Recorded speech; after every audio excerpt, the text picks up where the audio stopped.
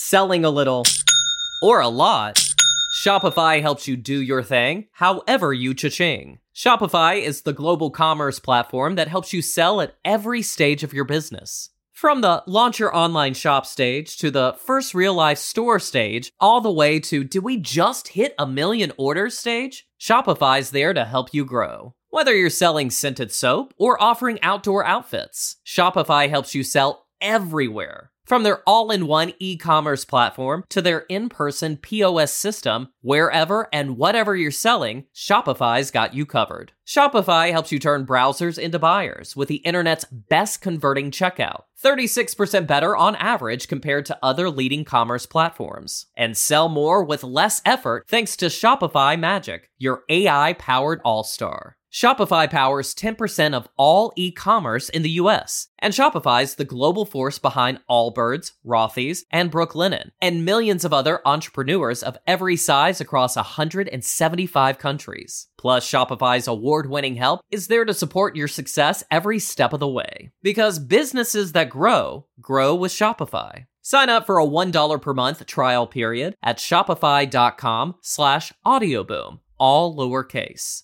Go to shopify.com/audioboom now to grow your business no matter what stage you're in. Shopify.com/audioboom. Hi, I'm Timmy the Trash Can, and I love trash. Popcorn boxes, cups, and candy wrappers. They all taste so good. Instead of throwing your trash on the floor, won't you please give it to me? Thank you for considering your fellow patrons. Welcome to the Tim Dillon Show, everybody. We are resuming regular video in 2020. I don't know how many times we have to say that. We know that everybody gets very angry. Video is coming back regular every week in 2020. People got to beat their meat. People got to fucking beat their meat. We get it. It's too windy to shoot outside and too cold in California. So what we're doing is we're going to get a studio. We're looking at a few. We're going to have one 2020. It's great. Do you think you have not everyone, or even most people, but do you think you have a few people who, and look, some people might be attracted to you and jerk off to you for that reason. But I'm saying more like they like what you're saying and they're just getting into a frenzy, jerking off to, not sexually you, but just the feeling you're evoking. I would say that a fair amount of people listening to this show are such degenerates and so lazy that they just do two things at once. And they just jerk off and listen to the show. And it's like, one has nothing to do with the other. Yeah. I imagine a lot of people that listen to the show just spend a lot of their life in one position. I think I probably jerked off listening to O&A, but like watching porn, but having O&A in the background. It's just, I've done things like that where you're like, I'm not jerking off to what's going on, but it's just time to get it out. Yeah. They're going to people are talking about banning porn. What? There's a discussion. Who's talking about that? Somebody on Twitter. Nobody really. That's the thing. You would think like there's no money in porn, right? Like someone's making money, but not much. There's got to be something. It's $1 billion. Is it still $1 billion? They always say it's $1 billion industry. Is that true anymore? I don't know. I know like a lot of it's free. The big stars, they have their version of Patreon, their webcam shit. Yeah. And like, and you get a pair of their panties or whatever. It's all soiled. It's nice. But like, how do you know that from an article you've read? We had Wendy on years ago. Yeah. Okay. Is that it? That's all from just that episode? I've never paid. I paid for porn a couple of times. Right. I've never paid for like a garment or interaction even with people. Interesting. I would love to pay for you to have an interaction only to watch it start. Only for you to be like, hello? I think I could pull. Hello? I think it would be amazing. I mean, I'm very happy with Lucy. Are you Jasmine? But I think it would be interesting. I think she'd be behind it 100%. Yeah. To get me to try to pull a webcam girl. What do you mean pull a webcam? Like actually date her. Date a webcam girl. Start out paying. But then, first of all, it goes without saying. Yeah. Start out paying. But then like woo her. But so a lot of people start out, that is the fantasy. Right. Like that's the whole hook, yeah. That's the That's what whores are about. Like, not the whores I was seeing back in the day. But the good ones. Yeah. Is that like, because they make you think that like you kind of like it. Right. That's what they kind of like it. They're into it. You think that one day Yeah. she's just going to look at you and go, hey, put the money away. Hey, put that money away. I just want you. And there was some documentary I was watching about a guy who has just been paying this webcam girl. And if you know what it is, you can tweet me or whatever, DM me. I forget what it was, but he was paying her for like years, a lot of money. And then she went and spent a weekend with him and it was fucking weird for both of them. Right. She was like, this is weird. And I don't, because they were so used to that digital relationship. She even, I think, maybe wanted to try to give it a go. Well, he's like, how's school going? Oh, my professor is like, well, Right. he probably like, I went to college and this and that, and they had something in common, maybe. Yeah. Or whatever. Like, and it's just like, yeah, but that's different than like, I mean, look, you go on Tinder, you go on, I don't know, is there a gay Tinder or is it just Grindr? There's all Doesn't kinds matter. of different Point things. is, Yeah. you go on these dating apps and like, you strike up a rapport, but like a fraction of those actually work well in the date. You know what I mean? Yeah, right. It's much easier. The barrier to entry is so much lower when you're just online. Right. And the idea that something could work. And then when you're with somebody and you're in their physical presence, it's much harder, especially for a prolonged period of time. Yeah. It's one thing. A weekend is a long period of time. Oh, that's insane. That's It's absurd. right. So it's like you could go out to dinner, get hammered, but a fucking weekend. He should have played it like, hey, I'm going to be in town for the weekend. Maybe we'll get dinner. Not, let's go have a weekend together. And I'm saying, like, lie. But, like, see if you can get something going. But the pressure for a weekend, that's crazy. Yeah, but that's interesting. I had a girl, Yeah. like, effectively do that after, like, a first date. But then she got mad because I wouldn't buy her groceries. When was this? Years ago. It was like, but basically, I think she was trying to, like, I don't think she had a good living situation.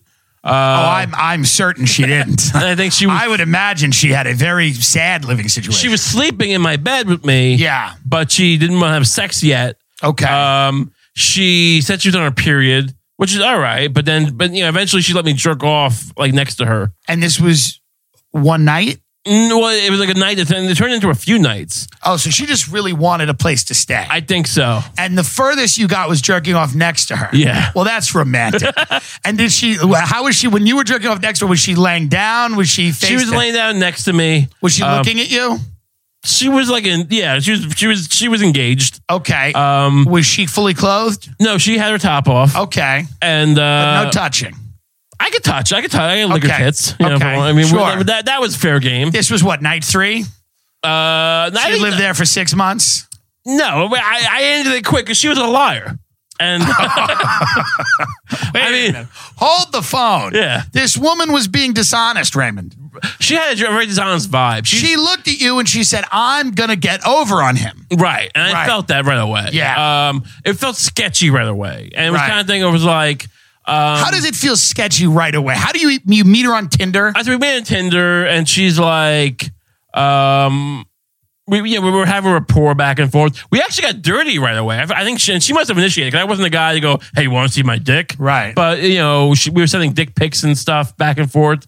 And then she's like, I think I was at school at the time or whatever. We basically met up at Applebee's. And, I guess we were striking. It wasn't the best date, but she's like, you want to go watch a movie at your place? And I'm like, sure, which is odd.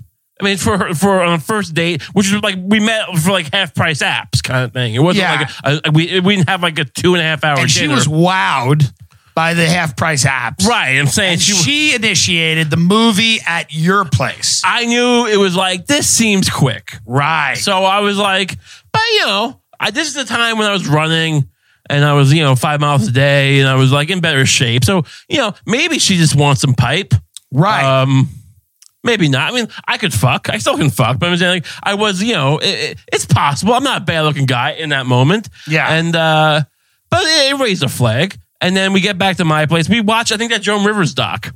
That piece of work. The yeah. comedy doc. Yeah. And then we ended up, she slept I love over. that her wanting to go to your home is a red flag. Well- like that raised a flag. Well, it's just very quick. It wasn't like we. Usually, Right. Here's the thing. Usually, in my experience, maybe if you have a great jawline and a great body, it's a little more Yes. quick. But it's like, you're hanging out, you're building rapport. Usually we're drinking, but not like no one's getting Yeah. super drunk. We're drinking, and you have that kind of Right. And usually a few hours goes You're by. hanging out, a van pulls up, you got a few people in there, you put her in there. It's a practical joke. You explain to her that it's a joke. Everything that's happening is a joke, and that she's going to be okay. And it's okay. And you just say, these are your friends, and they help you move, and you got a moving business on the side. And then you put her in the van, and then you explain to her that it's for her own good that you've restrained her, Right. because people could get hysterical, and she could hurt herself. You just don't want her to hurt herself. So I understand that your usual process, notwithstanding. It's usually a little more of like, It's a tug of war, literally. tug of war. No, it's just you're having a good time. Yeah. You're vibing. I get it. I understand. And there really wasn't that much vibing. When I talk to somebody online and they're too eager, I'm like, Yeah. oh, you're just trying to you want me to send you my bank account info. Right. And so, exactly, yeah. So, but she ended up like crashing on my bed, and we I think I spooned her. She probably took her top off, whatever. We didn't fuck. That's fine. Like, whatever. I mean, it was quick anyway. It was soon anyway. Right. And then I think she left in the morning, and then she the next day, supposedly went to school or work or whatever. She was like, "Oh, you want to hang out?"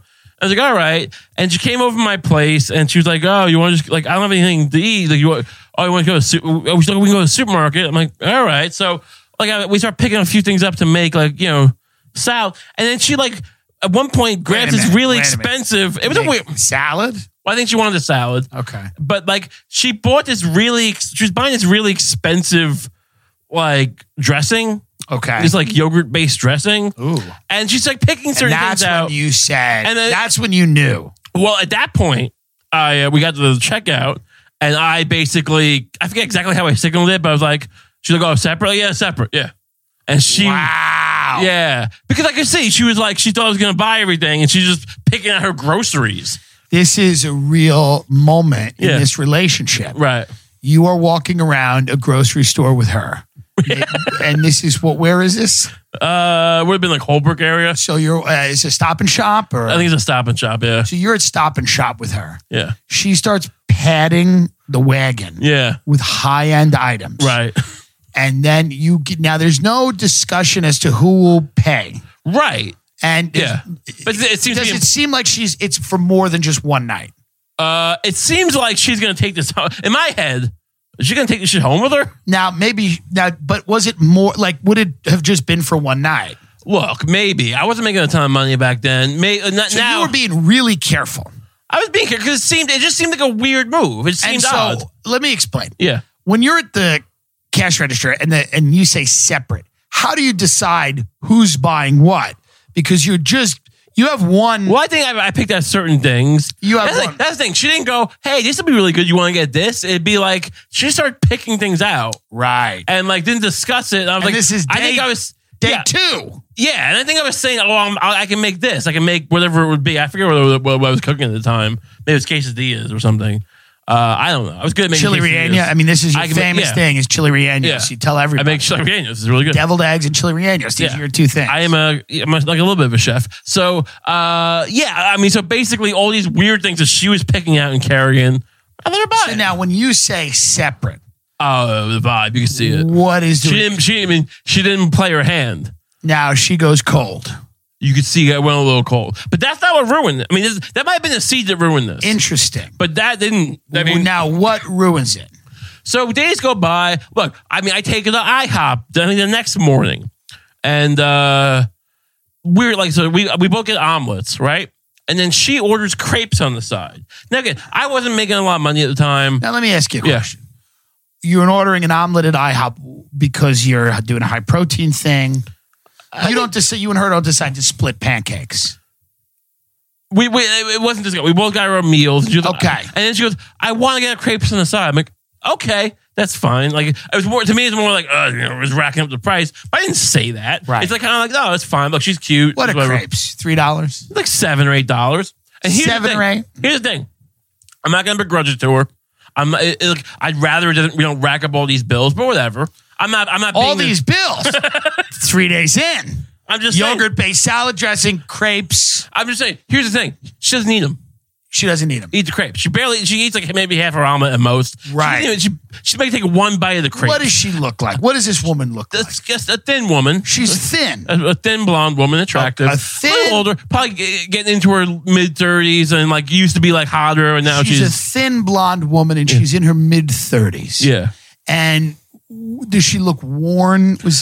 No, she wasn't super warm, but she was, but it was on the good side of almost worn. Right. She'd seen some maybe late nights. Well, she claimed she used to run a fashion line in the Hamptons. Yeah, there's a lot of people make a lot of claims. Exactly. There's a lot of claims. Everything's suspect. Everything like everything's. My point is, so look, she always eats crepes, doesn't even eat them, and it's like, oh, what is that? Like that. It's like there was a certain level. She has none of them. She doesn't even have a forkful. She might have one forkful, maybe. Okay. And to me, it just screamed like, I want to see if you'll spend money. She's trying to see what kind of man you are at the IHOP. I guess so. She's trying to judge me by how much crepes. And how do you handle the situation? I didn't say anything. I let it go. But it's like it's in the head. It's in my head there. Okay. And then then we go to Starbucks and she gets her coffee and we go and whatever. And so you paid the bill at IHOP. Paid the bill. And then we come back to my place. She leaves for the night. I think this was like a Thursday or a Friday. We make plans. I had a photography shoot in Huntington, somewhere in like up north in Long Island. That Saturday, we were supposed to hang out. And we were supposed to hang out Sunday. That's our plan. We're gonna hang out Sunday because I'm busy on Saturday. So it's probably a Friday, last hour. And so I guess she'd been texting me because we talked about this before. North Shore, Long Island, we went there. There's no cell signal. You can't get a fucking cell signal. Not for us. Not for Sprint. No, not for slaves like us. Slavs. Right. I meant. So I'm out there. I'm shooting like whatever a sweet 16 or whatever the fuck, a wedding. And I guess I basically once I get out of there, I get all these voicemails from her, like just cursing at me, calling me a fucking piece of shit for not we made plans. And I have to call her back, like, babe, not babe, whatever it was, the sweetie pie. Sweetie pie. It's all good. We're going to be fine. I was just I had no reception, but it's kind of aggressive. She's kind of an aggressive person. We end up going to a Greek restaurant that I like on Sunday. And she starts ordering zucchini fries and not eating them again. And telling me about this business she used to run. And that's when you broke her nose. I mean, that's when I got into the thing of what'd you say? I called her out. You got her. I started second guessing the business stuff. How did this fall apart? What happened? Oh, because she pushed with the zucchini fries and you decided to call her out for being a fraud. Yeah. And then she wanted to go to laser tag, I think. And how old was she? 36. And she wanted to go to laser tag? Yeah. Okay. She wanted, at one point I was like, why do we have to go out all these places? Long Island should sink. Yeah. Because she was she kept saying, look, I want someone to date me. And what does that mean? We have to do things, activities.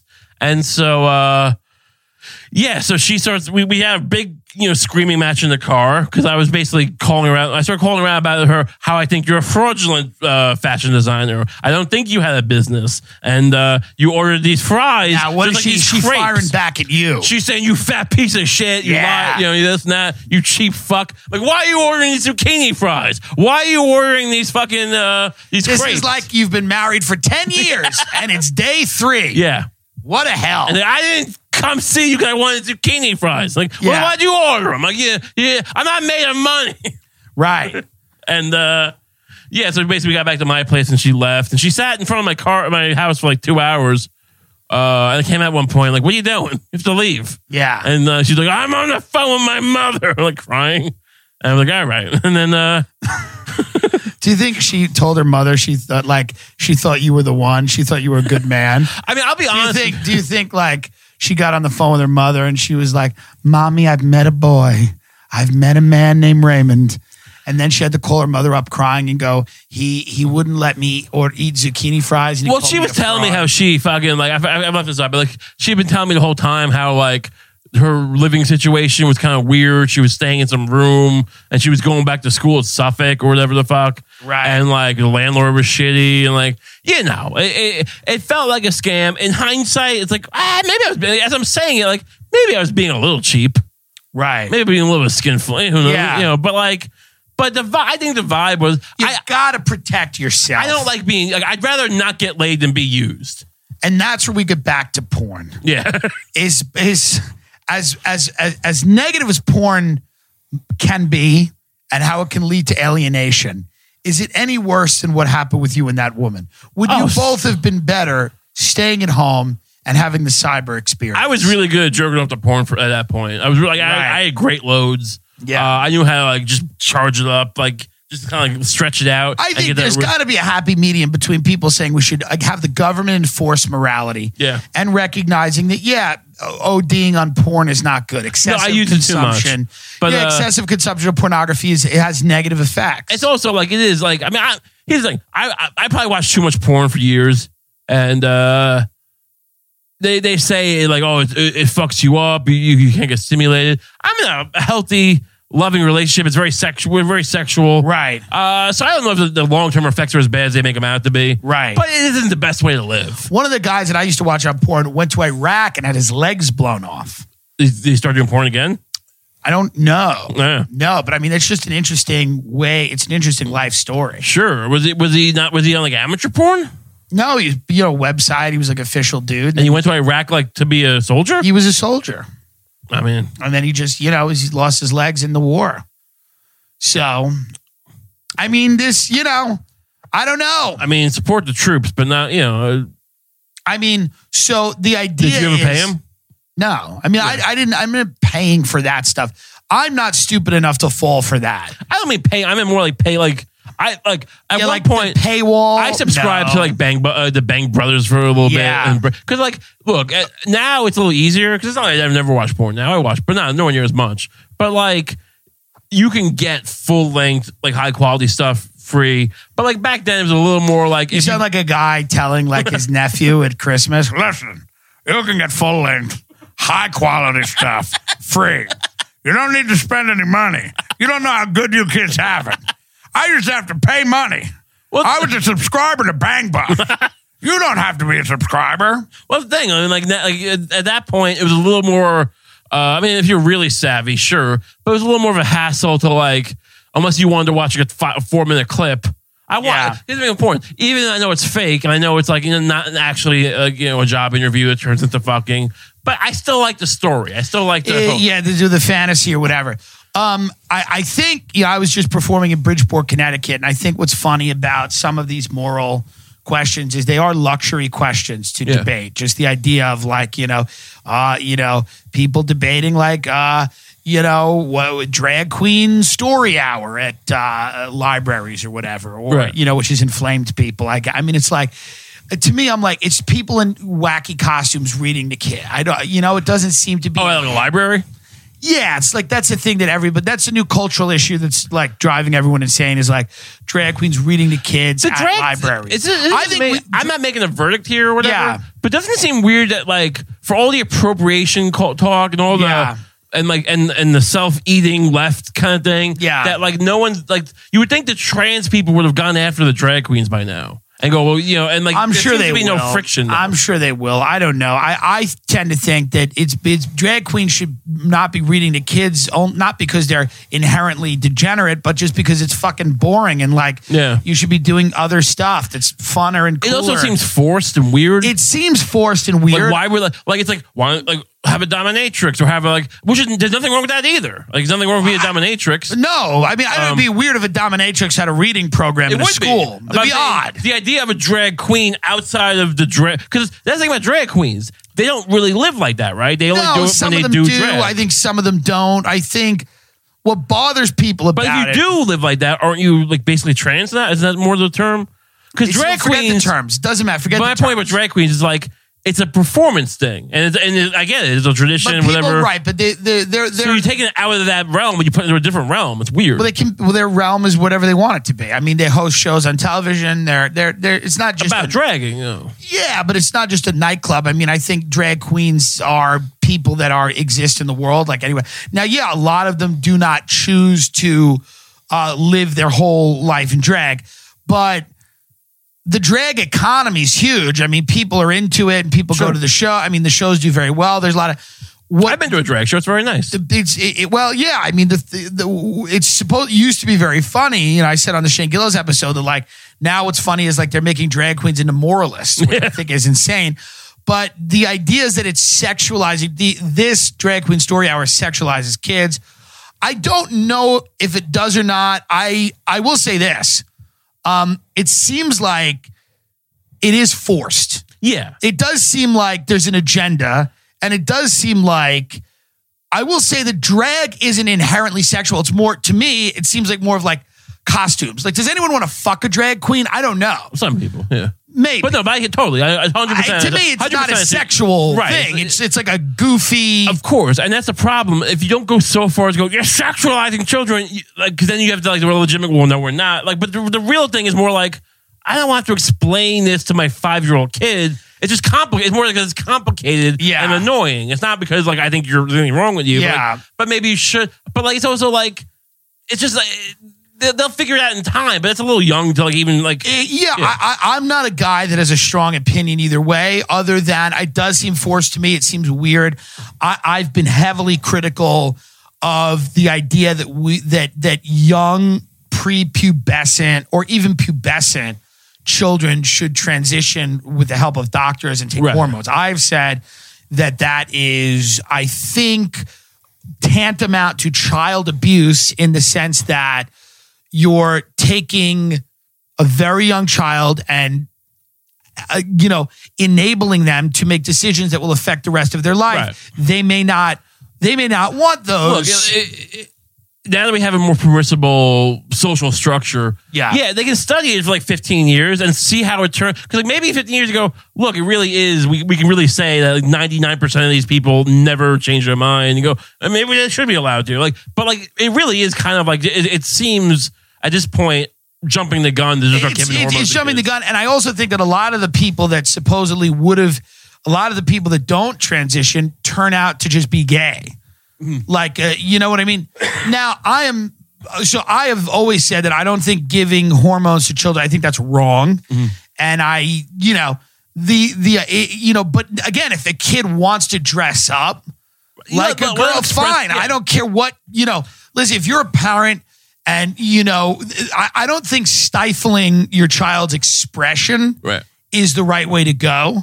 I think that only will make things more difficult later on in their life. I just don't think that you should be giving them hormones. That's the thing. It's like, look, should we have started to make this more acceptable years ago? Sure. But that being said, we haven't. And like, let's not just rush to like, same thing with the whole trans in fighting and sports. It's like, maybe eventually we can figure this out. Maybe when they transition earlier people, they won't have the same level of testosterone. It won't be as uneven. But give it time. And for now, it's like maybe some people just get screwed over and can't do MMA professionally. Too much right now doesn't make sense. Yeah. And I think the problem is you're seeing a real backlash against gay people and trans people because you have a very politically active wing of whatever you want to call the LGBT community that is redefining so many things at once. Right. Gender, biology. Who can play what sports and compete against who. It's really this much change at this pace.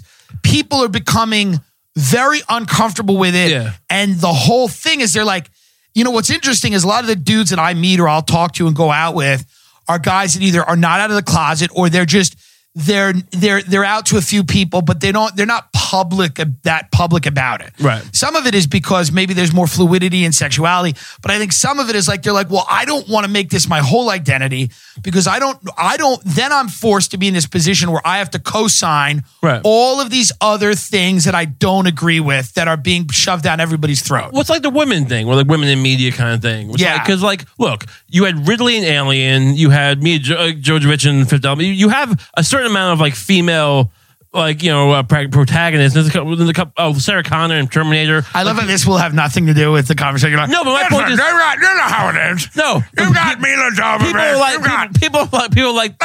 People aren't against it, but it's when you start to try to do. We're gonna make Lady Ghostbusters. We're gonna make like Star Wars is really silly. Even some of this Avengers stuff. It's never good. Like my point is, it's never the people who are like making it their point to like get this representation.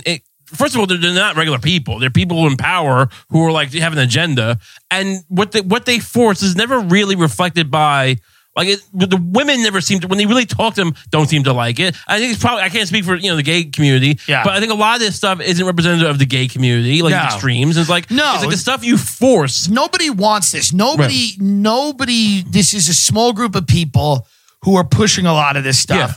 They're not people you rarely bump into them. Right. They're not they're people that occupy positions of power and feel that pushing this narrative and this agenda is a way for them to solidify their power. Yeah. That is what it comes down to. Sure. And there should be plenty more representation across the board, but it does. I mean, it's shocking to me that there's not more athletes that have come out of the closet. That there are not more actors that have come out of the closet. And I know behind the scenes that there's a lot of people that identify as either gay or bisexual that are not coming out of the closet. One of the reasons is because I think there's such a politicized identity. There's a lot of gay people that I just want to be a human being. Right. And there's such a politicized identity to it now where they're like, well, wait a minute. Why am I now have to be for third trimester abortion? Right. Like, I mean, look what they did to Kevin Spacey when he came out. Yeah. I mean, this is a man who lived his life helping children make, what do you think? It's an interesting question. I was in Bridgeport. My point about these luxury things, I'm in Bridgeport. Bridgeport, Connecticut is a sacrifice zone. It is 1 in 43% chance of being a victim of property crime, 1 in 112 or something % chance of being a victim of a violent crime. It's like an abandoned city. Does it seem like what you call a slum, or does it seem like a suburb that's just rotting away? It's worse than a slum. It's the next step. It's basically you have an urban area, a city center that has been pretty much abandoned. Right. All of the buildings, it says available everywhere. And then you see, there's a couple of crackheads walking around, this, that, and the other thing, but it's desolate. Right. It's abandoned. And I was talking to my friend's father, and my friend's father said that, Sikorsky Helicopters is the biggest employer in that whole area of Connecticut. They employ I think they have one facility that employs 8,000 people, and then they have another facility that employs around 2,500. And then a lot of the feeder companies that make the parts for Sikorsky Helicopters. And he said to me, he goes, Bridgeport has been bad for 30 years because a lot of those factories moved down south. But he goes, the reality is if Sikorsky Helicopter leaves, this entire area becomes like a little Detroit. Right. He goes, we have massive problems, you know?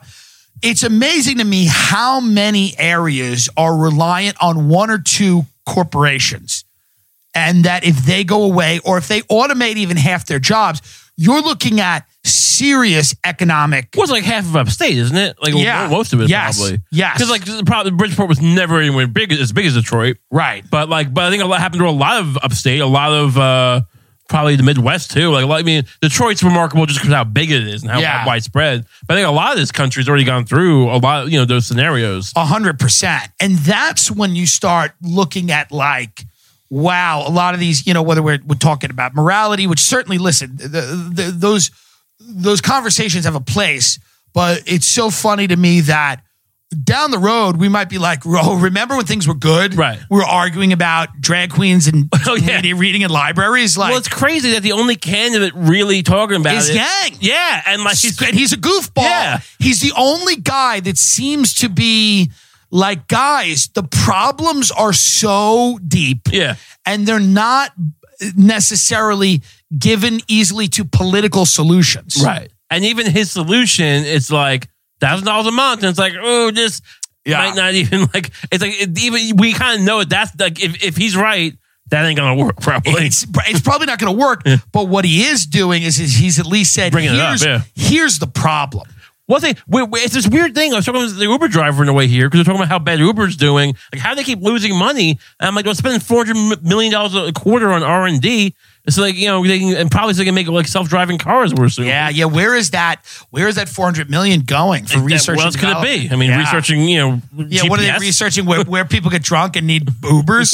You know, it's like, and like at a certain point, and he's got like in his 60s. And like I'm the one saying like, you know, he should be in my shoes, but I'm saying like at a certain point, you know me, like I have a free market-ish kind of background. I'm not libertarian per se, but I'm saying like at a certain point, why you're not good looking enough to be a Marxist or a fascist? Fair enough. That's the reality. But at a certain point, like why can't we just outlaw certain technology if it's that disruptive to the public good? To the general good that like, well, because truck drivers, like why are we going to allow an entire industry of people who are the most vulnerable? Why can we not legislate progress or the pace of progress? Sure. That's pretty much your question. I mean, look, it's not that we have a free market anyway. We don't. The only time we err on the side of the free market is when we liquidate jobs. So here's the arguments that are going to be used. They're going to say if we legislate the pace of progress in one industry, it could have unintended consequences in other industries, things like healthcare, where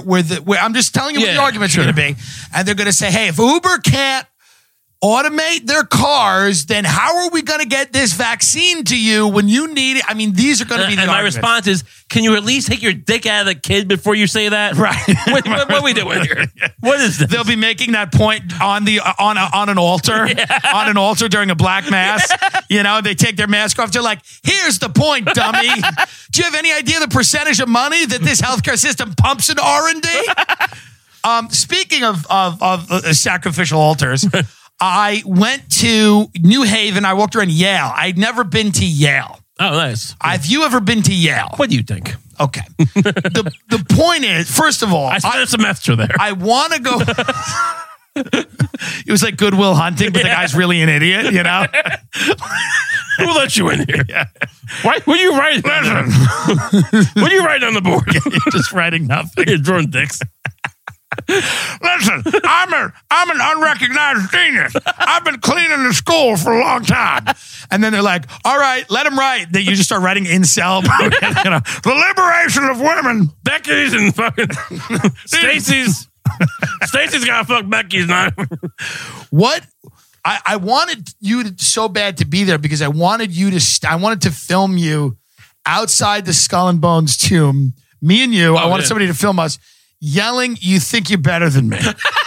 There was something to me that was so funny about that idea of you being like, "You think you're better than me? You think you're better than me, Mr. Rothschild Rockefeller?" Here's the thing. I don't think that anyone gets called. Like, it's not like George W. Bush gets a phone call and they arrange to have us removed. But you think there's like, look, a lot of them become presidents or senators. By the way, the idea that anyone has to like remove us from what? That's a great question. Remove us from what? You know, my plan to broadcast from somewhere outside of Tampa in 2 years. Like, I meant like from the tomb. Oh yeah, but my point there'll is be security. There'll be, but like I do feel like, look, a lot of them become presidents and presidents of Goldman Sachs or whatever. Presidents of something. Yeah, and there's got to be at least a couple who hang around campus though. Well, so I looked up. So the Bonesmen. There was I think it was around 2000 and I don't know. But Facebook made a lot of photo albums public that were once private. So then there was just this photo album of all these Bonesmen, supposedly Bones kids. Kids? Well, Yale Bonesmen, whatever you call them. But, not older people, like, new inductees or whatever. And they there's this upstate New York, there's this island, Deer Island, which is a private Skull and Bones island. It's kind of a dump, right? But these kids and probably older members of the thing, they all go there together. The thing about Skull and Bones is I actually think, and from having Russ Baker on the show and all that stuff, it is just a fraternity of the wealthiest people in the world. Right. That being said, I'm sure within it there are constellations of power. Sure. But also, that ain't nothing. That ain't nothing. No, it ain't. A fraternity of the wealthiest kids in the world. Yes, and they are laying in coffins and drinking fake blood, and there's mock sacrifice. I'm always in this thing, Bohemian Grove, mock sacrifice. Right. Skull and Bones, mock sacrifice. Why are we doing all these mock sacrifices? Yeah. You know what I mean? Well, here's the thing. Here's my example. Sure. I look at menus of restaurants I'm not going to eat in all the time, and I have a mock meal. Right. I look at what I'd order, but I'm fat. Right. Do you know what I mean? Yeah. Because I really eat a lot of the time. Right. So the idea that you're like just mock, it's always a mock sacrifice. Right. No, it's a metaphor. It's a metaphor. Here's the thing. How many other fraternities are there at Yale? Probably Scroll and Key, Wolf's Head. There's a lot of elite. Let's just say 10 elite fraternities. Yes, 10. If you're in any one of them, yes, you're almost controlling the world. You're doing something. You're maneuvering. I'll tell you what. You know how many friends I know from college? I don't think I remember. I one. And he runs a bread route from Martin. We're not. I have lobster salad from Sable's, by the way. And I wanted you to bring potato rolls. I have great lobster salads from Sable's uptown. It's phenomenal. But the point is, so the idea that one step more. No, we're in the most weird elite one, and we do weird shit. Yeah, so you can call it of course. This is you're already rich kids who have influence. It's just Skull and Bones isn't the nexus of power. It's just the Facebook of nexus of power. Yeah, it's just their social media back then. Yeah, it's just what it is. Right. And it's just the way, it's the entrance point into a world. So I looked at these because I looked at the pictures of these kids and they just look like college kids, diverse college kids, women, everything. On the side. So I started looking up some of them in their LinkedIns and everything. It's kind of funny. Some of them are like SJWs. I think it's hilarious. The Skull and Bones SJW is great. Right. And I bet that's actually a thing. Yeah. The kids are like, I'm an activist, but you know what I mean? They truly believe they're making the world better. I mean, what was David Rockefeller? Who is David Rockefeller's grandson? He's a global warming activist. Who is it? I don't know his name. I forget his name. But the point, the Rothschild kids are they have some shit they're fucking trying to save the world. Right.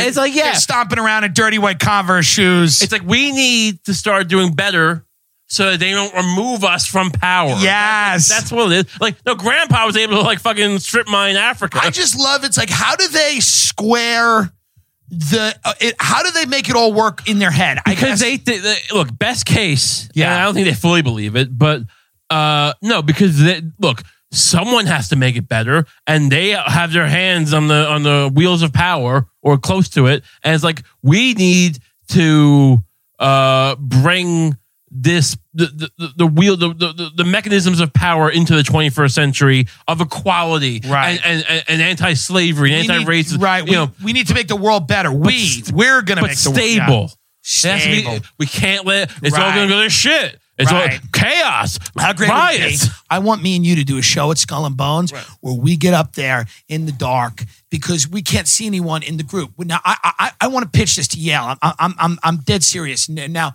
of course, this is not going to happen because they employ several levels of people to make sure nothing like this ever happens, ever.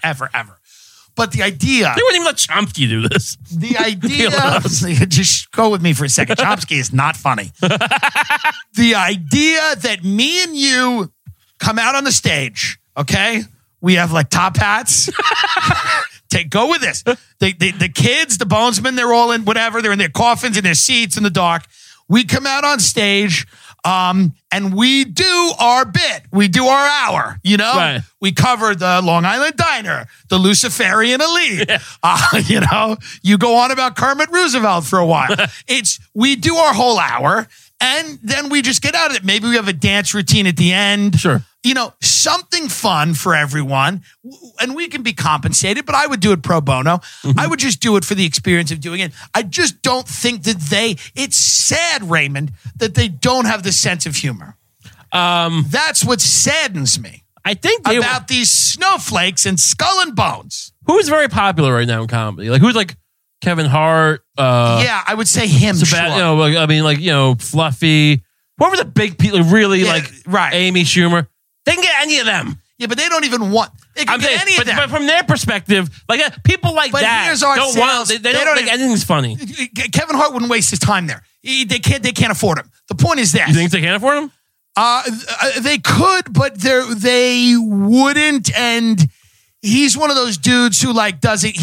My point is like Right. our act is for them. Sure, but my Kevin's thing act is not for But you. isn't part of their thing? Of course, it's not. But isn't part of their thing that they don't really care about the whatever the art is? They just want the prestige. We had Kevin Hart come down, But they while we were in can't talk coffins. about any of it anyway. This is my point. Ah, Do you see my point now? Interesting, okay. It's all the same when you can't talk. right. There's a soft piano. Everything feels good in the dark. There's soft piano. Me and you come out. We're doing something. It's pretty choreographed. Okay, we're for bigger bent. We're pretty light on our feet. Yeah. Not quite Jackie Gleason, but we're pretty damn good. Yeah. Oh, you know, we're doing a little thing, a little soft shoe. Hello, my baby. Hello, my darling. Hello, my right. Nobody likes that. Nobody thinks that's funny. They might like it. I mean, I'm just putting it out into the world because a lot of people listen to this show, and maybe you're in Skull and Bones, and you're afraid to reach out to us, but don't be. we have a picture of Stalin up on the projector. Yes. You got a friend in me. Yes. Now I like the way you're thinking. Hey. We do a whole, you know.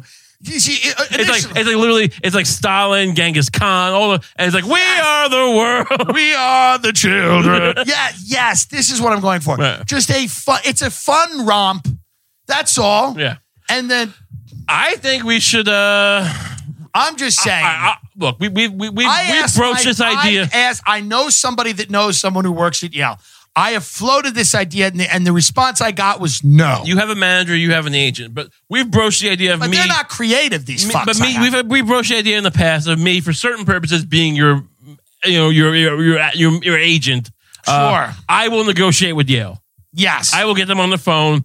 I will make threats. Well, yeah, I will- and the idea, just because my agent's husband listens to this, this was not a serious consideration. That Ray would be my agent, but there would be nothing funnier than having you negotiate on my behalf. Being like, listen, here's the reality.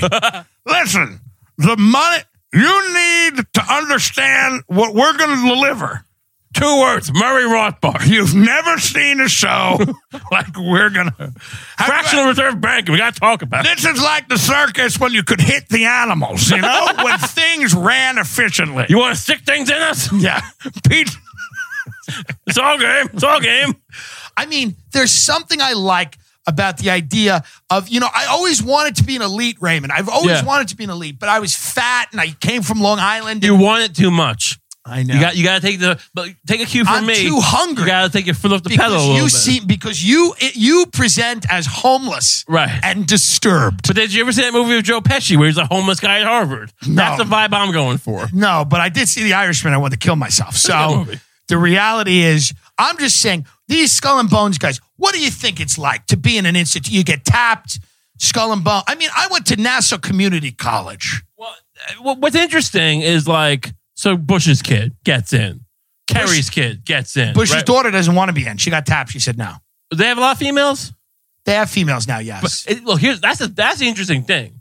There's a couple levels here. Because it's like there is that elite crop. What is the level? What is the more marginal?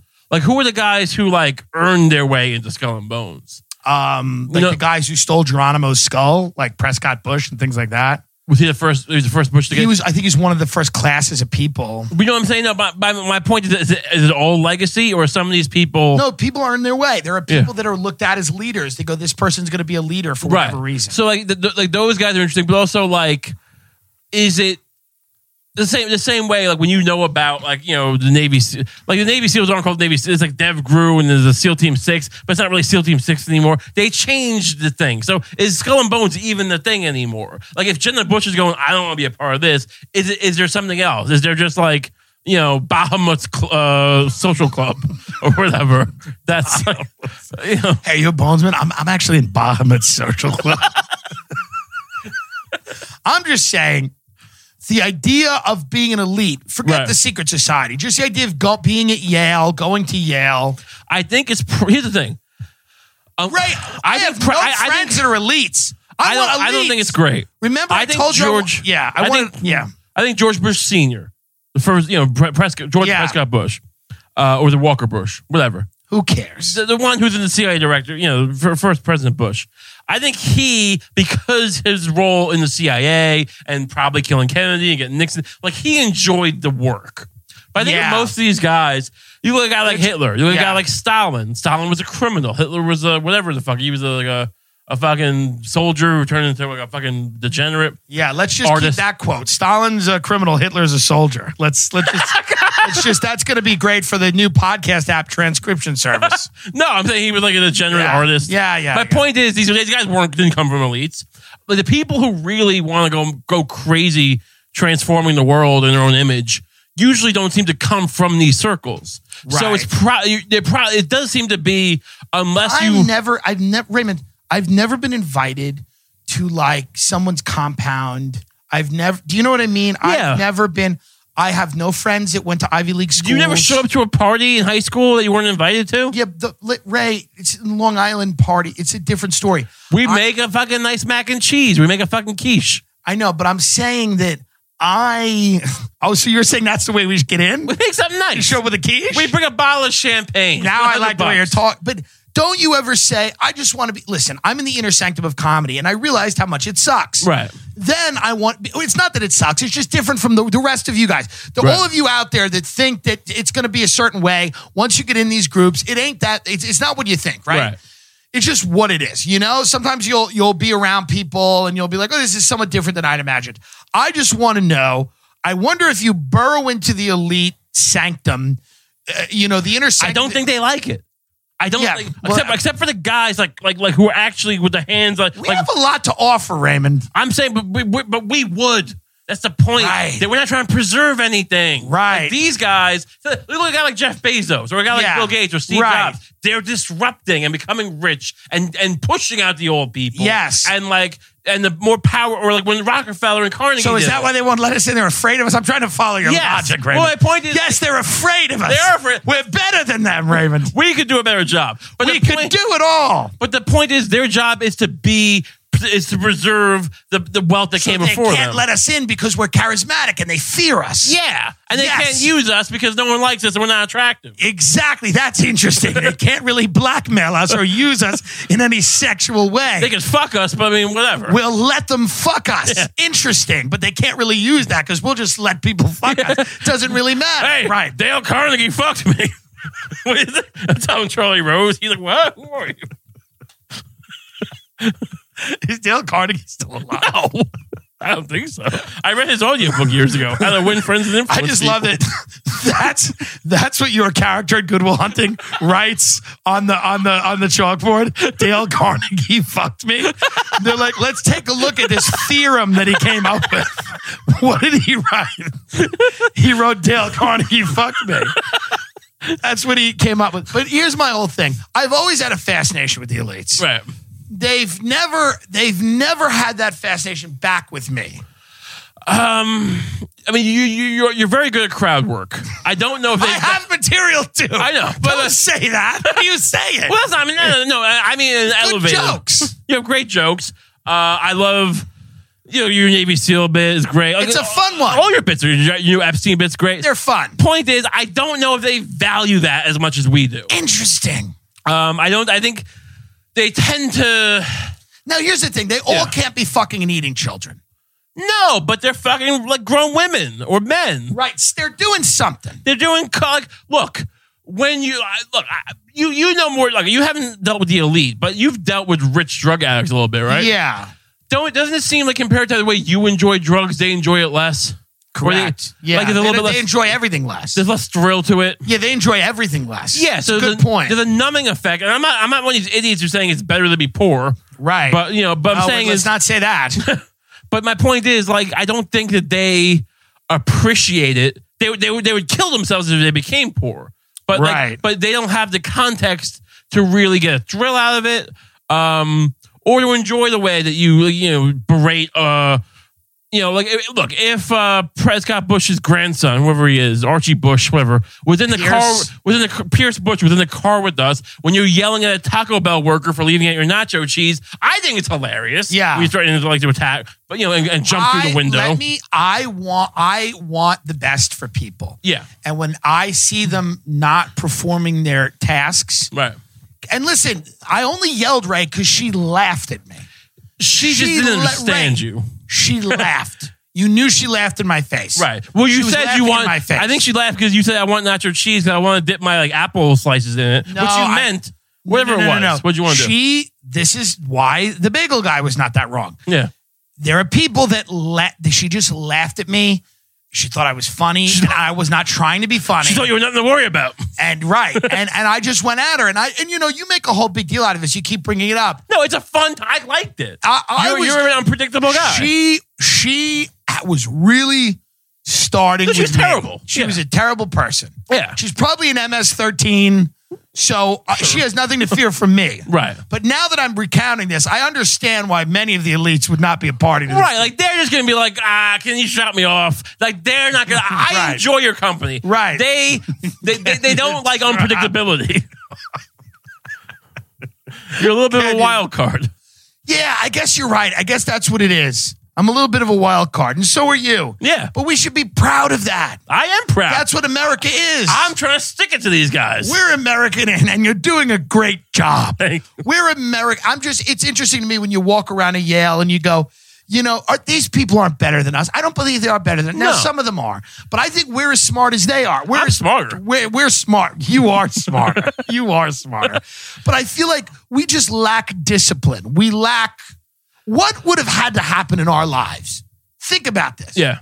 For us to have gotten into Skull and Bones. We never had a shot. No, look, even if I got into Yale, I think, look, they look at you, because our parents, for them, are poor. Yeah. Because, they look at us probably worse than scholarship. Lower income people who get scholarships, pure inner city people. Yeah, our parents are. We're worse than that. We're worse. Yeah, to them. I think our level, what they think of as poor is people whose parents are successful surgeons, right? Or they own a small company and aren't the president of an international bank, right? So I don't know that even if we got in. We'd have to do something like decapitate a statue, is that what? Yeah, we'd have to really make a name for ourselves. We'd have to burn down the food court or whatever they call it. We'd have to Imagine we burned down the food court because we thought it'd get us into Skull and Bones. We just ended up in jail. What are you, idiots? We wanted to make a statement. We burned down the food court thinking we were going to get tapped in the fucking Skull and Bones. And now we're in jail.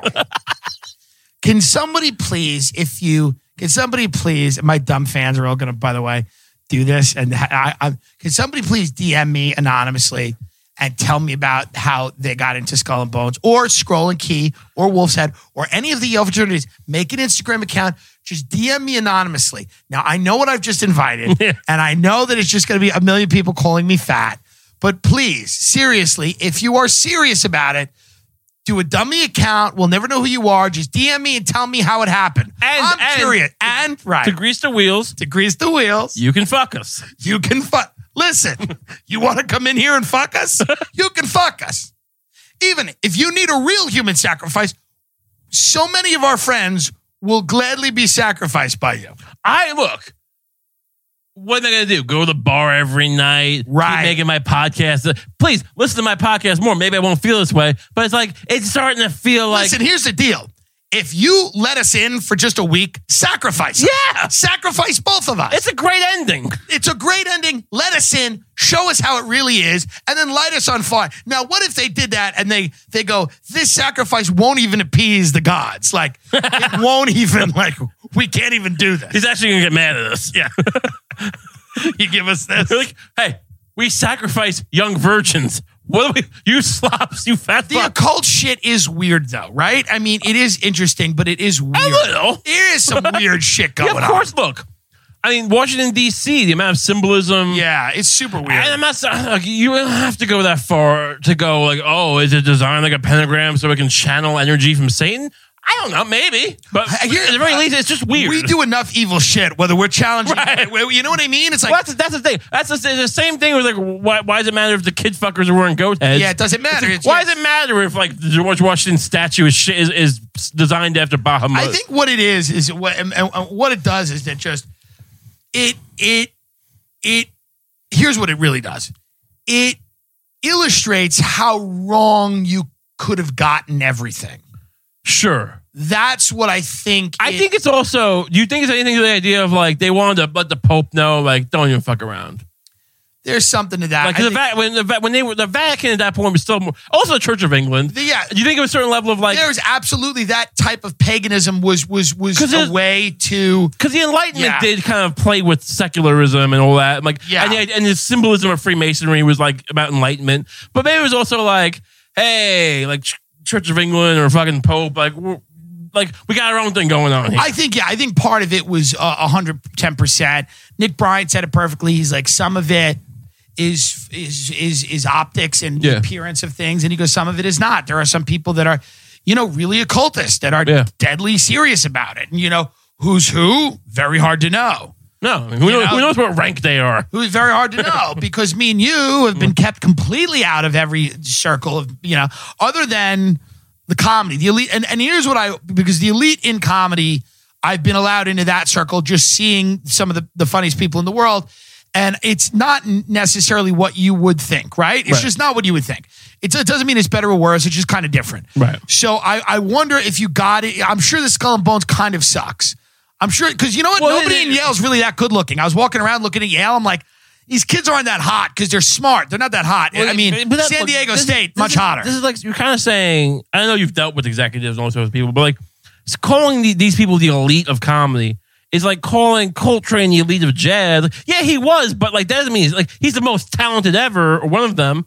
But like doesn't mean like the talent is never the quote unquote elite. It doesn't really go hand in hand. Interesting. Like the elite are people like David Geffen who runs the record industry. Well, you understand what I mean. What I'm saying is that I've had a vantage point to see comedy at its highest levels, but really nothing else. I mean, I have nothing else. I've read about a lot of other things, but the only rooms that I've ever been in where I've seen some of the top people in an industry have been in comedy. Sure, but you're still not like in a closed room with Lorne, like and no, like, but I'm pretty close. I know. I'm pretty my close. point is, I know what those rooms are like. I've heard the stories from those rooms firsthand. Right. My point is that what I'm saying is the tentacles into comedy from Power aren't really that many, and they don't really get used for that much. And we've and like as great as you are, you've kind of done a lot of ways thumbed your nose rightfully because they're just right. I mean, you're correct. I'm not a guy. The industry of comedy respects, and I'm very funny, but I'm also not a guy that they consider to be malleable. Right. And they're 100%. I'm just wondering when I walk around an institution with Yale, I'm like, I wonder how wrong we have it or how right we are. That's the question. I think I think it's just what's interesting to me is they've probably seen some horrific shit or they've heard of it. They're 1 degree separated from some horrific shit. But the level of boredom that they have with so like Les Wexner's kid supposedly is like a bonesman. Right. So like, is that weird? Does anyone turn around and go, hey, like, what's going on with dad? Well, Probably not. Right? I don't think he talks his kid about it, but I think when you're his kid. Yeah. It's like kind of like Succession almost, where you're his kid. You know the stories. You guess what's up. You start piecing things. It's kind of like Sopranos, where the kids starting to realize the dad's in the mafia. And like, oh, is that who the FBI was doing that? Oh, is that who that guy is? Oh, that guy's a cat. Oh, and all kind of. And so as you come of age, it's not so much that he ever tells you per se, but you kind of go, oh, I probably got to start doing some dirt. I probably got to start fucking. Well, it's just interesting. Around. You wonder like what gets talked about in a place like that. Will somebody bring it up? Will somebody bring something like that up? Well, that's a great point because very rarely. But look, that's what I mean. But they're all doing drugs, aren't they? I don't know. You would think so, right? Mean, I would think they're having their year in college. Yeah, they're letting their guard down. Yeah, no, I think they talk about it. I think but they probably bond over. Yeah, I think my dad might kill people too. Like they don't really know, right? Because why? I don't think those parents ever tell the kids that much. Maybe they're older, like when they're 50. Of course, they're not telling the kids that much. I'm just wondering what like, you wonder in that group, Yeah. are they Boy Scouts? Are they like, hey, man, I don't know, shit happens? Like, No. No. They're they're- smart enough they're to not- know. I don't- here's the They're not thing. that stupid. They don't have the ambition of a true sociopath person. Like they're a certain kind of sociopath, Right. but the kind who would get into that club on his own. But they're not bored. Like look, it's the kind of thing where they think they're like decent guys, but like they've all witnessed date rapes and done nothing. They've all gotten chicks drunk. Like they've all paid hookers. Yeah. Many of them, yeah. Well, man, sure. Look, Okay. I'm saying it's kind of Maybe not. Maybe I'm wondering if these kids are kind of like cucks. And by the way, I'm not saying that non-date rape is cuck, but I mean, like, maybe they're not doing drugs and partying. Maybe some of them are. Maybe they're, how many of them are Malfoy and how many of them are Ron from Harry Potter? How many of them are the redhead I didn't kid? watch Harry Potter. Well, But, I did when I was a kid. Don't give me a face like you're better than me. It was when I was a kid. I watched it. I was I'm not reading it reading now. Animal Farm as a kid. Yeah, you're reading Animal Farm. You want to see what your future is.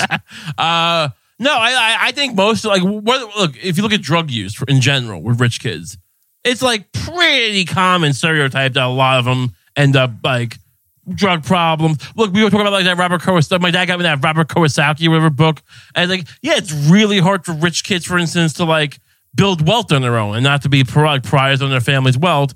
Like it's hard. So if you're part of that system, I think it's hard for a lot of them to like not fuck around with drugs and alcohol and then like push boundaries. Those parents are always like high powered people who aren't paying attention anyway. So like, why wouldn't they be getting into trouble? So the odds of them being Boy Scouts is like, yeah, that's I'm wrong on that. yeah, I think so. They're smarter. They're shrewd. Yeah, they see how they have a sense of like their dad has he drops little pearls of wisdom like, Right. oh, well, Gaddafi thought he was smart too. Right. Go clean your room. Right. Whatever. So it's like I think they get the whiff of it, and by the time they're in college, I think they're piss ants in a lot of ways, and I think they're and they don't really know. I'm not saying that they're qualified to do any of the real dirt, but I think that I think that they're totally willing and think more of themselves than they are, and they think they're bred for this when it's all horseshit. But they think they're bred for it, and that's I think the arrogance of thinking you're bred for it is a lot of it. The arrogance that builds into you makes you into the kind of sociopath that eventually can, because all you're really doing is manipulating the wheels of power. Kurt Vonnegut, we must be careful what we pretend to be. Yeah. Yeah. I mean, that's really what it is. Very interesting. It's a very interesting discussion. And what it really hits home to me is that we will never, ever, ever, ever, even accidentally, be welcomed into. What if we get a job at the local pizzeria and we deliver a pizza one day? We bide our time. You know? What if we're delivered? Yes. Like in March of the Wooden Soldiers, we get delivered. We pose as hookers. And we pop out of a box. Yeah. Or a bomb. We pop out of a bomb. I think that, and you know what owns like Deer Island, what owns Skull and Bones, Russell Trust Association. I also think they own Yale. I mean, it's like, it's big money and big power players. And you know what? I mean, I got to be honest with you. Is anything there more elite than what goes on at Nassau Community College, which is where success starts and continues? You kid, but I mean, I've heard, it is the top community college in the country. I've heard that like they've had like in the past 10 years, like 30 people become like partners at Goldman. Have you ever been to the Top Flight food court? No. Well, it's phenomenal. It used to have a Taco Bell, and I would get a grilled stuffed burrito. It's nice. Does Goldman recruit out of Nassau? Actually, I was kidding with them. I would say no. Okay. But I'll tell you who does. The Suffolk PD. I'll tell you who does recruit out of Nassau Community College. Well, I'll tell you, that Cheesecake Factory. That campus put the Brentwood campus of Suffolk, where I attended, to shame. Oh, yeah. Oh, Ammerman sucks. No, I didn't go to Ammerman. I went to Brentwood. Oh, that's Brentwood's terrible. Brentwood is like, they don't even have grass. It's just like crabgrass. And and the buildings are all just like, they look like like a Brent Davinian complex or something. Well, it's what the people deserve. With your Waco, Texas. I would like to go back to Yale with you. Yeah. Let's go now. Let's get an Uber. Well, no, I want to go get the Christmas log cake right now. I love a Swiss roll Christmas cake. It's very, and the restaurant that's doing it is keto. Are you still keto? Yep. 2 months. Keto. keto. I'm wearing smaller pants. He's a keto man with a keto plan. I'm just getting hard dick and strong abs. Well, I don't know about that. I haven't seen the I think it's good abs. for your blood flow. It might be. Yeah. But I also think that, you know, there's all kinds of debates about what is good and what isn't good. Look, at the end of the day, people go, is that healthy? I'm like, being massively overweight isn't healthy either. So let me bite the bullet The for a bit. reality is being alive isn't healthy. Yeah. Let's be honest. Being alive is not healthy. Right. That's the reality. Prescription products require completion of an online medication consultation with an independent healthcare provider through the LifeMD platform and are only available if prescribed. Subscription required. Individual results may vary. Additional restrictions apply. Read all warnings before using GLP-1s. Side effects may include a risk of thyroid C-cell tumors. Do not use GLP-1s if you or your family have a history of thyroid cancer. If you've struggled for years to lose weight and have given up hope, did you know you can now access GLP-1 prescription medications at TryLifeMD.com? We're now offering eligible patients online access to GLP-1s, the breakthrough prescription medication that can help you lose body fat and weight. Listen to what people are saying. It's fun to put on jeans that you couldn't get into 6 months ago. Every morning, I look forward to getting on the scale. For anybody who's struggling with their weight, it's a godsend.